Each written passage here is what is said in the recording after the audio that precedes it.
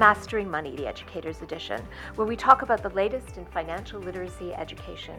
I'm Doretta Thompson, Financial Literacy Leader for Chartered Professional Accountants of Canada, where we provide no-cost programs and free online resources that help Canadians own their finances and learn the language of money. You can find our podcast on Podbean, iTunes, Google Play, and wherever else you find your podcasts. Please do rate and review us. And if you have any questions, you can get in touch with us at financialliteracy@cpacanada.ca. Today we're talking about debt, and who better to join us than Laurie Campbell, the CEO of Credit Canada. Hi, Laurie. Hi there. Good. Great to have you drop by. My pleasure, Doretta. So, Laurie, for anyone unfamiliar, tell me a bit about Credit Canada's mission and operations. So Credit Canada's mission is both preventative and remedial. And what we're trying to do, and what we've been trying to do for the last 50 years that Credit Canada has been in existence, is to help people improve their financial literacy skills and understand how to use credit and debt properly. And on the other side, if they become financially indebted and they're struggling, we work with the individuals and the creditors to help them resolve that financial situation. So tell me a little bit, big picture, about what the Canadian personal debt scene looks like right now. Well, Doretta, it's bad. I mean, I don't want to be the one who says doom and gloom, but it's pretty bad out there. And I'll give you an example. For every dollar Canadian makes, they owe $1.80. Now let's keep that in perspective, where in 1990, for every dollar a Canadian made, they owed 90 cents. So we've doubled our debt in the last 30 years. And if we look at it this way, at the top of the financial crisis in the US, we call it the subprime crisis of 2008-9, for every dollar an American made, they owed $1.65. So we've surpassed this. We know that individuals are in trouble. We know that they're using their lines of credit and home equity lines of credit to help bridge the gap between their income and their expenses. And we also know that payday loans, for example, are at record use as well because of the indebtedness and the inability to turn elsewhere to borrow more. It's a rather frightening picture. It is a frightening picture. I do think that, as Canadians, we can turn it around, but it's going to take some hard work. So tell me a little bit about the people you help, because I think that there's some myth busting that needs to go on about who is in debt, and there's this assumption that people with high incomes don't have these problems. So tell me a little bit about what debt looks like at that personal level. Okay, well, debt at that personal level is everybody. It's kind of like this. You always say cancer has no demographic. Debt has no demographic either. And so what we see are people on social assistance, and we see doctors and lawyers, and everywhere in between as well. And the one common denominator is they've spent more than they're earning, and they're struggling to keep up with their financial situation, and it causes so much stress for them, and they have nowhere else to turn, so they start to figure out what's best for them by coming through to Credit Canada. That misunderstanding of the difference between living within your income and living within what you can finance. Exactly. It's interesting because, we know, for example, that divorce wreaks havoc on personal finances. We know that health problems do as well, and job loss. Without a doubt, that can create huge debt for individuals. But the number one reason for bankruptcy or insolvency is mismanagement. So we know individuals at a personal level can turn their situation around and learn to manage their finances better so they don't find themselves in this trap.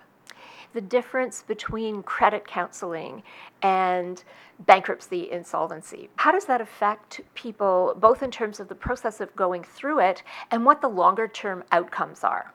Well, what we look at as far as financial situations and solutions to them, let's call it that, Doretta. So, we ask individuals before they even consider a bankruptcy to come to Credit Canada or not-for-profit credit counseling services are available across Canada. And the reason is they can get an objective point of view as to what the best solution for their options is. And it could be something as simple as getting a line of credit to clear up that high interest debt, then paying that off and not creating any more high interest debt. That's number one. It could be selling their house. Maybe they're house poor and they really can't afford it. It could be that their vehicle has cost them way more than it should, and that money could be applied to their debt. Getting a part-time job. It could be, just a budgeting problem. Maybe they're spending way too much in areas that they need to cut back in. So those are the least severe options. as we move on, it could be a debt management program, which is offered through not-for-profit credit counseling services. And with this, we ask creditors to stop interest and reduce payments so they actually can get somewhere. And the individual cannot use credit while on the program. Usually takes 3 to 4 years to repay it. And once they're done, there's a creditor reestablishment program with a couple of creditors that we work with. The next would be a consumer proposal. Now, with a consumer proposal, it's under the Insolvency Act and it's with a trustee in bankruptcy. What you're saying is that I can't pay this full amount out, but I can pay a portion of it out. It might be 40%. What needs to occur, though, is you cannot have greater assets than what you offer the creditors. So you can't be sitting on $1 million house and offer the creditors, $40,000 back. So your assets cannot outweigh the proposal that you offer. Worst case scenario is a bankruptcy. And this really is a financial death, I call it. And I don't mean it in a glib way, but it really is. You're saying I can't pay the creditors anytime in the foreseeable future, and I have no assets to help satisfy this, and I really have no other option. And so opportunity to start over and get a fresh start. With a debt management program that's offered through an organization like Credit Canada, once they're finished the program, the information will stay on the credit bureau for 2 years. With a consumer proposal where you're offering to pay a portion of the debt out, the information will stay on the credit bureau for 3 years after successfully completing that proposal.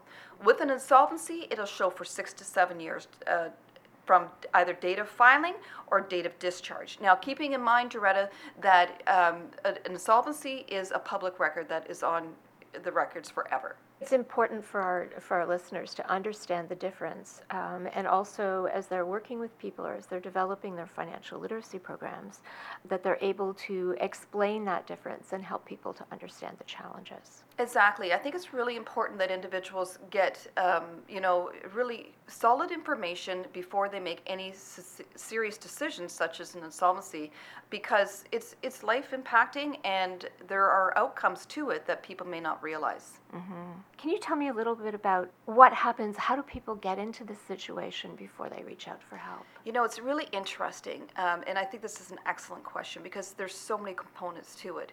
People do struggle for a long time, and it's like a creep effect. People slowly get into debt, and they don't even realize it. As long as they have some cushion or room on their on their credit card or on their line of credit, they think they're okay. And there's also a really huge sense of shame around money. You don't sit around the dinner table and talk about your debt. You might talk about your savings and your assets or what great interest return you're getting on your investments, but you're certainly not talking about your debt. It's a very shameful discussion. We're trying to open it up at Credit Canada, as you are here, Doretta, just to ensure that people are more comfortable talking about it. So that's one big aspect. The other one is that it impacts so many different areas of life. There's a saying that money doesn't buy happiness. Just tell that to someone in debt, and they will argue that it really does. Just get out of debt. Money can't solve your problems. Yeah, money can solve the problems that can be solved by money, and there are a lot of them. Exactly. There are a lot of problems that we solve by money. So what we see at Credit Canada is people are not sleeping. They're having health problems. They're really not taking care of themselves. There may be some addiction problems that go along with their financial situation because they can't cope with it. We know gambling is a huge issue. We've worked with OLG on this issue. And we know they're not concentrating at work. So these are all, and the relationship problems may exist because of their financial situation. So we know that we need to take a holistic approach to their financial problem.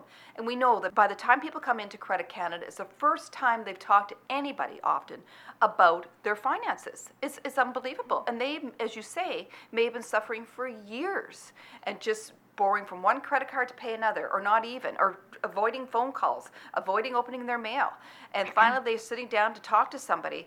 And the question that they inevitably ask, which I find really interesting, is, am I the worst you've ever seen? Really? Always, it doesn't matter whether they owe $1,000 or $100,000. They always think they're so shameful and so fearful of opening up. They often think that they're the worst person or worst financial situation that anyone's seen. I think that, money is such a loaded topic because money isn't just money. I mean, money is symbolic in our society of success. It's a symbol of possibility. It has all this positive emotion attached to it. So the flip side of debt is that negative side, the Exactly. shame, the Yeah. feeling judged. Is that something you hear about? Absolutely. Like, let's face it, everywhere you go, you're a winner. You've excelled in every area of life if you have money. And as you say, the flip side is that people feel like losers. They feel so embarrassed.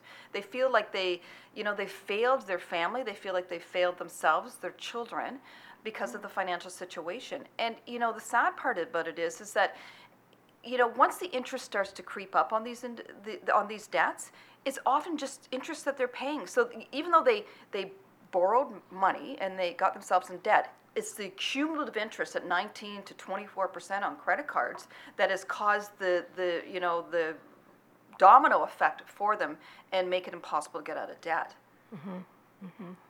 It's funny, I often say when people ask, about investment advice and stuff like that, and one of my first things is like, are you carrying any credit card debt? Yeah. Do you want a guaranteed 20% return on your investment? Yeah, get rid of that debt. Pay off your credit card every Yes, month. exactly. It's these kind of, but you have to be careful. You can have a sense of humor about these things, but the emotional stuff is really serious. It is. And you know what, we try to talk a lot about changing the conversation around money. We need to change the conversation around money. It's Yes. become this last taboo. There's so much shame attached to it, etc. We need to get it out in the open. Yes. How do you train your counselors, work with your counselors to communicate with people in debt about those emotions around money? Well, the one cornerstone to what we do is we're non-judgmental. We're compassionate. We listen. We look at their goals because we want to find out what's important to you. Maybe important to them is just getting out of debt. Maybe important to them is to buy a home someday. It might be to save for their children's education. So the counselors have the skills to really be compassionate and empathetic, but at the same time guide them so that they take responsibility themselves for their financial situation. And also, I think it's that we understand that anybody can get themselves in financial difficulty. And I think that that's the thing, our counselors always say, it could be any of us.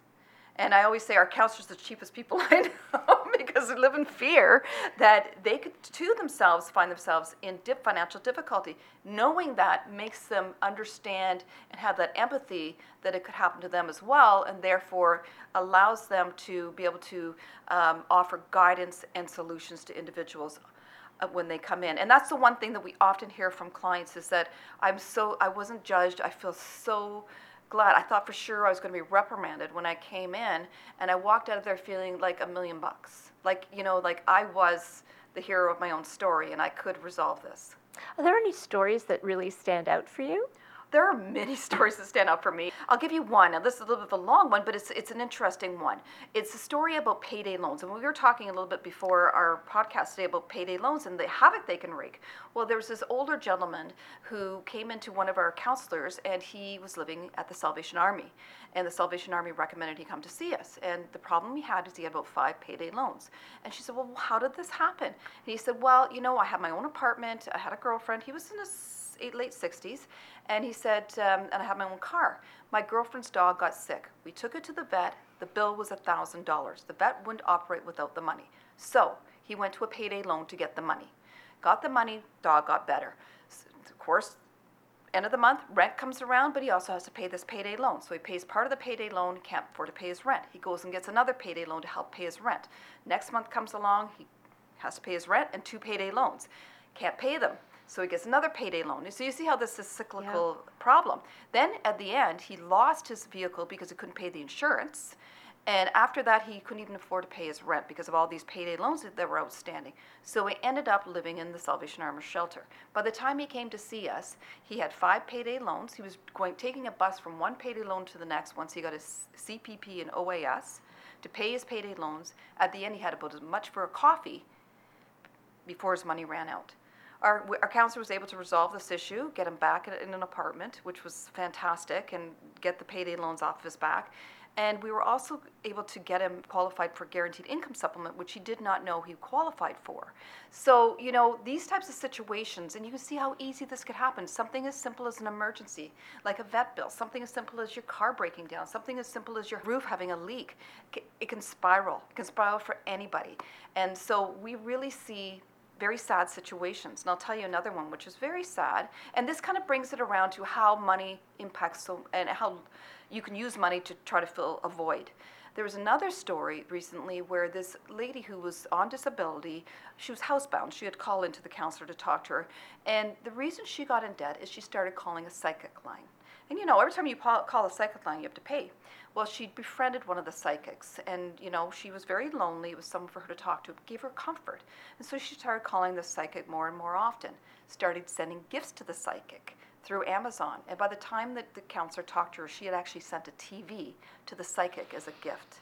Oh my heavens. All out of loneliness and really having no one in her life. We know there's a lot of companies that prey on individuals fraudulently, not companies, but people, dating sites and those types of things where they say that they're going to, they're in love with you, but you've never met them, and they live like they're stuck in Siberia because something's wrong with their bank account. People send tens of thousands of dollars to these individuals, and they're lonely, and they're looking for someone that really pretends to care about them. So tell me about how the payday loans work and how that interest gets so out of control. So, Doretta, we do have usury in Canada, and 60%. So anything over 60% would be considered usury. Payday loan legislation actually is provincially legislated and falls under a different sort of interest environment because it's only every 2 weeks. You have to pay back the whole thing in 2 weeks. So if you borrow $1,000, you're required to give the $1,000 plus $115 back at the end of those 2 weeks. Now, that doesn't seem like too much, but you multiply that over 52 weeks, or the number of weeks that a payday loan would be if it were a long-term loan, and that is 300+% in interest. So it falls under a different category. And so what happens to individuals if they have several payday loans? And at Credit Canada, we've seen people with 20 payday loans plus. So you can imagine how much money they're actually throwing towards trying to get rid of these payday loans, and trying to juggle them all is crazy. And this is the other thing that really bothers me. The one thing that I think the province needs to look at is a payday loan database, so that if one payday loan company gives out a payday loan and another payday loan company, they've gone to another payday loan company to get another loan, they can see how many loans are out there in the database and say, you know what, you've already got 2 payday loans or whatever. You need to, at that point, you need to get some other help, like credit counseling or whatever the case may be, because you're going to find yourself in bigger difficulty. Because what happens to individuals who end up getting out payday loans is becomes a very cyclical effect. They just keep getting more and more over and over again, and all their money is going towards paying off these payday loans. It does not improve their situation. It often and most likely will make it worse. So you've talked about how Credit Canada is not just about helping individuals get out of debt, although that's clearly a very key part of your mandate, but preparing people to develop the knowledge and the confidence to manage their own financial situation is also an important part of what you do. So could you tell us a little bit about that side of what Credit Canada does? So Credit Canada has a very wide and vast education program, and we do a lot of financial literacy work in the community and across the country. We do it through online courses and those types of things, but we also do individual sessions with different types of groups. For example, we just finished a newcomers course, which was funded through the Ministry of Citizenship and Immigration. And what we were looking at is helping newcomers adjust to their financial situation, their financial environment in Canada. So we looked at helping with fraud situations, so we educate them on what types of fraud is out there, the banking system, the credit system, and managing their money and budgeting. And we worked with a number of organizations across the province to facilitate this, and it was a very successful program. We also run Credit Education Week, which is a national program, a national event, which is sponsored by many different corporations, and we have an essay contest for grade 12s, which is all very fun, because grade 12s will write in about what's the dumbest thing I've ever done with my money and what did I learn from it. And they are often so funny, these essays. It's usually about a broken down car or a relationship gone bad and they spent all their money on it, or clothes that they bought, or some kind of weird investment they got themselves into. And they're quite an interesting read for anyone who takes the time to read them. We have about 30 winners a year, and we give out probably about $50,000 in scholarship money each year on these different essay winners. We have many presentations across the country. We usually have a theme, and this year's theme is for 2019 is money mindfulness and money moments. So what are your money moments? You know, it could have been something that happened to you way back when you were young, or it could have been something that happened to you recently, and how that has impacted you and how that's changed your outlook on money and how you actually manage it. Our listeners, as you know, are people who, like us, are engaged in financial education and helping people get control over their money, understand the money, understand the language of money, and to help people develop the confidence to take ownership, to ask those tough questions. What advice would you give to other delivers of financial education around building financial confidence in the face of being really troubled by debt, by these difficult situations? The piece of advice I think that is very important for those delivering a message and ensuring that they garner confidence and trust is to let people know that they're not alone. I think that's key. You know, so many people live in isolation when it comes to their finances, and I shared a couple of stories and what can happen when people do live in isolation and they're not able to talk to others about their financial situation. It can be very devastating. So make sure people feel that there's a soft landing, a place of trust, a place where they can open up and talk about their financial situation, that they know it's not going to be shared with others, that they know that they're not going to be judged, that they know that this individual has the capacity to give them options and solutions on how they can move forward, and that they get the right resources that are available. You know, there's so many scammers out there that are willing to take anybody's money. We talk about credit repair is a huge problem in Canada right now, and there's not enough legislation around it, and people are being ripped off. So to make sure that they're a voice of reason, a voice of confidence, and a voice of trust. Those are very key factors in being able to help people resolve a financial situation.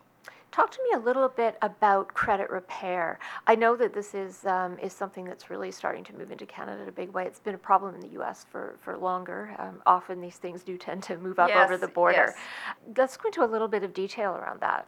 It's one of my biggest pet peeves right now, credit repair, and the way that individuals are being totally ripped off and scammed.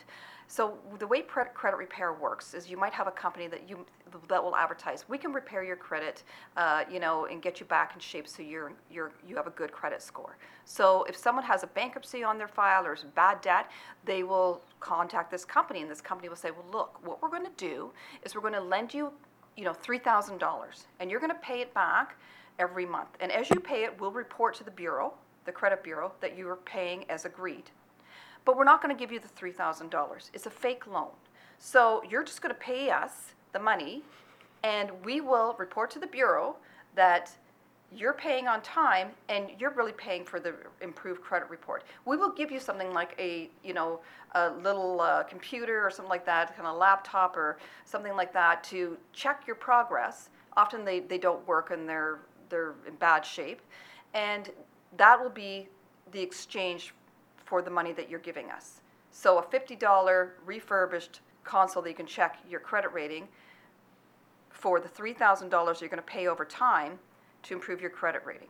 The problem is that if you have an insolvency or bankruptcy or any kind of bad debt on your file, one good trade line is not going to help you anyway. That's number one. Number two, if you don't pay, they start reporting you as a bad debt. So if you don't pay on a loan that you never got, they report you as a bad debt. It's a complete scam.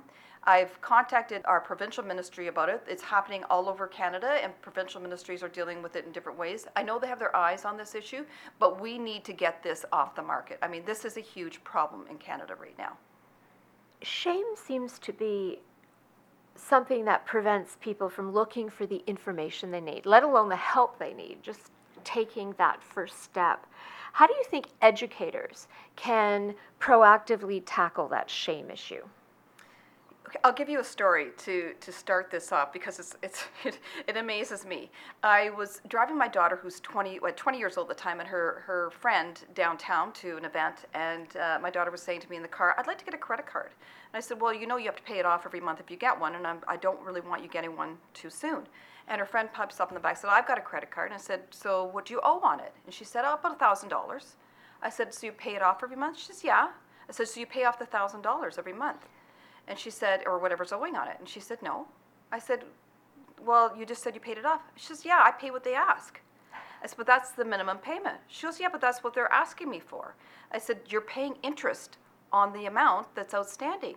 And she said, no, I'm not. I'm paying what they ask. I said, no, it took me 10 minutes to explain that there's a balance that's carried over from one month to the other. You're paying interest at 19%. And she honestly thought she wasn't paying interest. So, we need some education in this country, and we need it quick.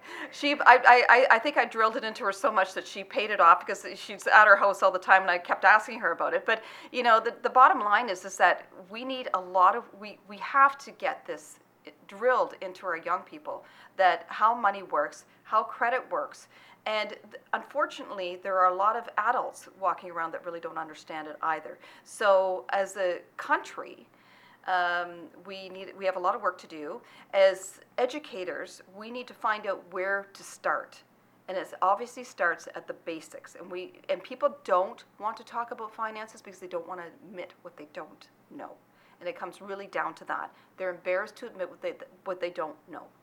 One of the things that people often ask me is, why don't they teach this stuff in school? Yes, exactly. And I guess the good news is, and I think that the Financial Consumer Agency of Canada's new emphasis on financial literacy over the last 5 years has really played a role in this. But we've seen legislation now introduced all across the country to introduce financial literacy education into the schools, which is good news. Now it's to see how that gets implemented. Exactly. We've got to. That's the problem, really, when you have education provincially controlled, is that you can't have a national program on financial literacy, but we really do need this. It's so important, and I'd say grade 11 and 12 are really the key years because they get jobs. They start to have some of their own disposable money. They might be having a bank card at that time, cell phone plans. They're getting ready for university. They're going to be bombarded by creditors trying to give them credit. So that is the time that we really need to emphasize the need for financial literacy and a basic understanding of how credit and debt work. I believe in Ontario, they're planning to make it a mandatory part of the grade 10 curriculum with the career, that mandatory career right. course. And that would be fantastic because, as I say, it should be mandatory because there's so many opportunities for young people to get themselves in trouble, and they're very vulnerable and easily influenced, and so this is the time that we need to get to them. You mentioned earlier the signs of people getting into trouble and the kinds of things that have preyed on them for a long time. And one of the things that you mentioned was gambling. Would you like to talk a little bit about that as a force in how people, what the warning signs are, what the warning signs might be to help people identify that that's a problem within their own family, because that's something else that gets hidden. And so you can get spouses discovering huge amounts of debt that they didn't know about. Absolutely, and we've seen it so many times at Credit Canada where one spouse is completely unaware that they've blown through money, and I mean blown through it. So really, unexplained cash advances for sure is a big sign. Credit cards that the spouse was not aware of, that they may have taken out, lines of credit against something that they weren't aware of as well. Inability, to pay their fair share of the household finances. Disappearing. You have to gamble somewhere. It could be even, staying up late at night, gambling online, which is becoming a huge problem. And, it's a chicken and the egg thing, really, Doretta. Do they gamble because they're in debt, or are they in debt because they gamble? And that's something you have to differentiate between. It's an addiction, and it's a very hard thing for people to move away from. So it does take soft hands, and it takes no judgment in speaking with these individuals. And while Credit Canada does see a lot of individuals who self-proclaim that they're gambling, we do send them to the right counseling organizations to deal with that, because we're not the experts in this area. We can recognize and see the problem as it exists, but we are not the ones who are going to be able to give them that strong counseling that they need to get through this problem. Do you think that employers have a place to play in the financial education world, that they can support, help identify employees, and how that might work? Absolutely, I really do, because, let's face it, if someone has debt and they're struggling financially, they're not focusing at work. they're maybe even getting calls at work. They're fighting with their spouse at work. They're not focused. So I think it's very important for employers as part of their EAP program or part of any type of messaging that they have or communications that they have with their staff to provide information on different organizations that are out there to help them. Maybe blogs, maybe written material, whatever the case may be, on different topics. Not-for-profit credit counseling is available to help them. There's ways of presenting this information that doesn't point out that individual directly, but is it a mass, delivery to everybody. So that is key. I also think creditors have a role to play. If they see individuals becoming delinquent, they really should be giving them the right resources so they can resolve this problem. And creditors are reluctant to do this because they hope they'll get back on track. But without a doubt, by the time individuals miss 3 or 4 payments, they're in big trouble. Something that we're asking everybody that's talking to us about their programs, their thinking, etc. Do you have a personal Mad Money story to share? I've often been asked, how did you grow up? Because you're the CEO of an agency that helps people with debt, so your parents were probably really good with money and that sort of thing. And they were. My dad was an accountant. He taught at Sioux College, and so he was very good with money. My mother, she was a little bit crazy. Good with money, but extreme in her thought process. So one of her friends, we lived in Sault Ste. Marie, and one of her friends from Toronto told her that copper was going to they were going to get rid of copper in Canada. And so my mother literally went around to every bank and bought every penny in Sault Ste. Marie. So my poor dad is lugging on all these bags of pennies and putting them in our basement because my mother thought she was going to get rich on copper. So we had bags and bags of pennies in our basement.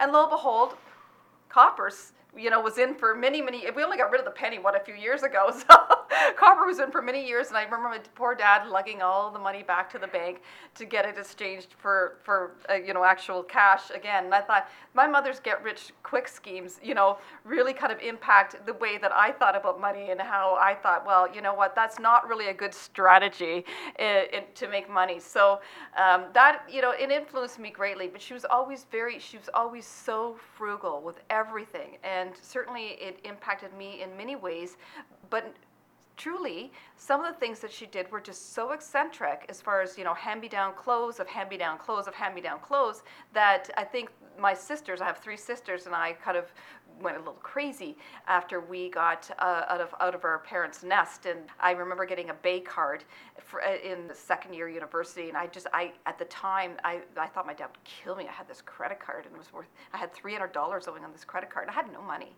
and it scared me. It really scared me. I bought all my Christmas presents on that Bay card because you're a university student, you have no money. And I remember in January thinking, how am I ever going to pay this off? And I got a job, and I scrimped and I saved and I paid it all off. And I thought, thank God my dad never found out, because he would have been so angry with me with this bloody Bay card. Only $300 on it, but at the time it seemed like a lot of money. So it's not what you owe, it's what you can afford to pay. Right. That difference between what you can afford and what you can afford to finance. Yes. And it's like a line that over the last generation or two has just disappeared. Absolutely. And at every income level. Right? Absolutely, yes. I did want to ask you about some of the research that Credit Canada has done, because I think you've got 2 major studies fairly recently. We've done quite a bit of research. Well, we did a research project with the Ontario Lottery and Gaming around gambling. We've done some research with financial planners around seniors, around financial infidelity. We've also done research around Blue Monday, the bluest day of the year, when people realize how much they spent over the holidays, and just more recently around the state of the nation, about how people are feeling about finances and how they're managing financially. So our results have shown that individuals really are scared, that they do feel that they will probably have to get into further debt this year, and that they're very worried about the economy and about their jobs and about interest rates going up. Interesting. And can people, can our listeners access that research? Do you have it online? Yes, we do. Our research is at creditcanada.com and it's available for individuals. That's great. Well, thank you so much. This has been really interesting conversation, a little bit scary, but also I think very positive in the sense that, you know, education and support and those conversations, there are strategies for dealing with debt, there are strategies for moving forward, and then that need for financial education to help people stay focused on their goals. Absolutely, there is hope out there, and you know that's the one message I would like to leave is that don't wait, get help early because we can really, you know, help you turn things around with counseling and guidance and support. This has been another episode of Mastering Money, the Educators Edition, brought to you by Chartered Professional Accountants of Canada. If you'd like to get in touch with us, our email is financialliteracy@cpacanada.ca, and you can rate and review us on iTunes.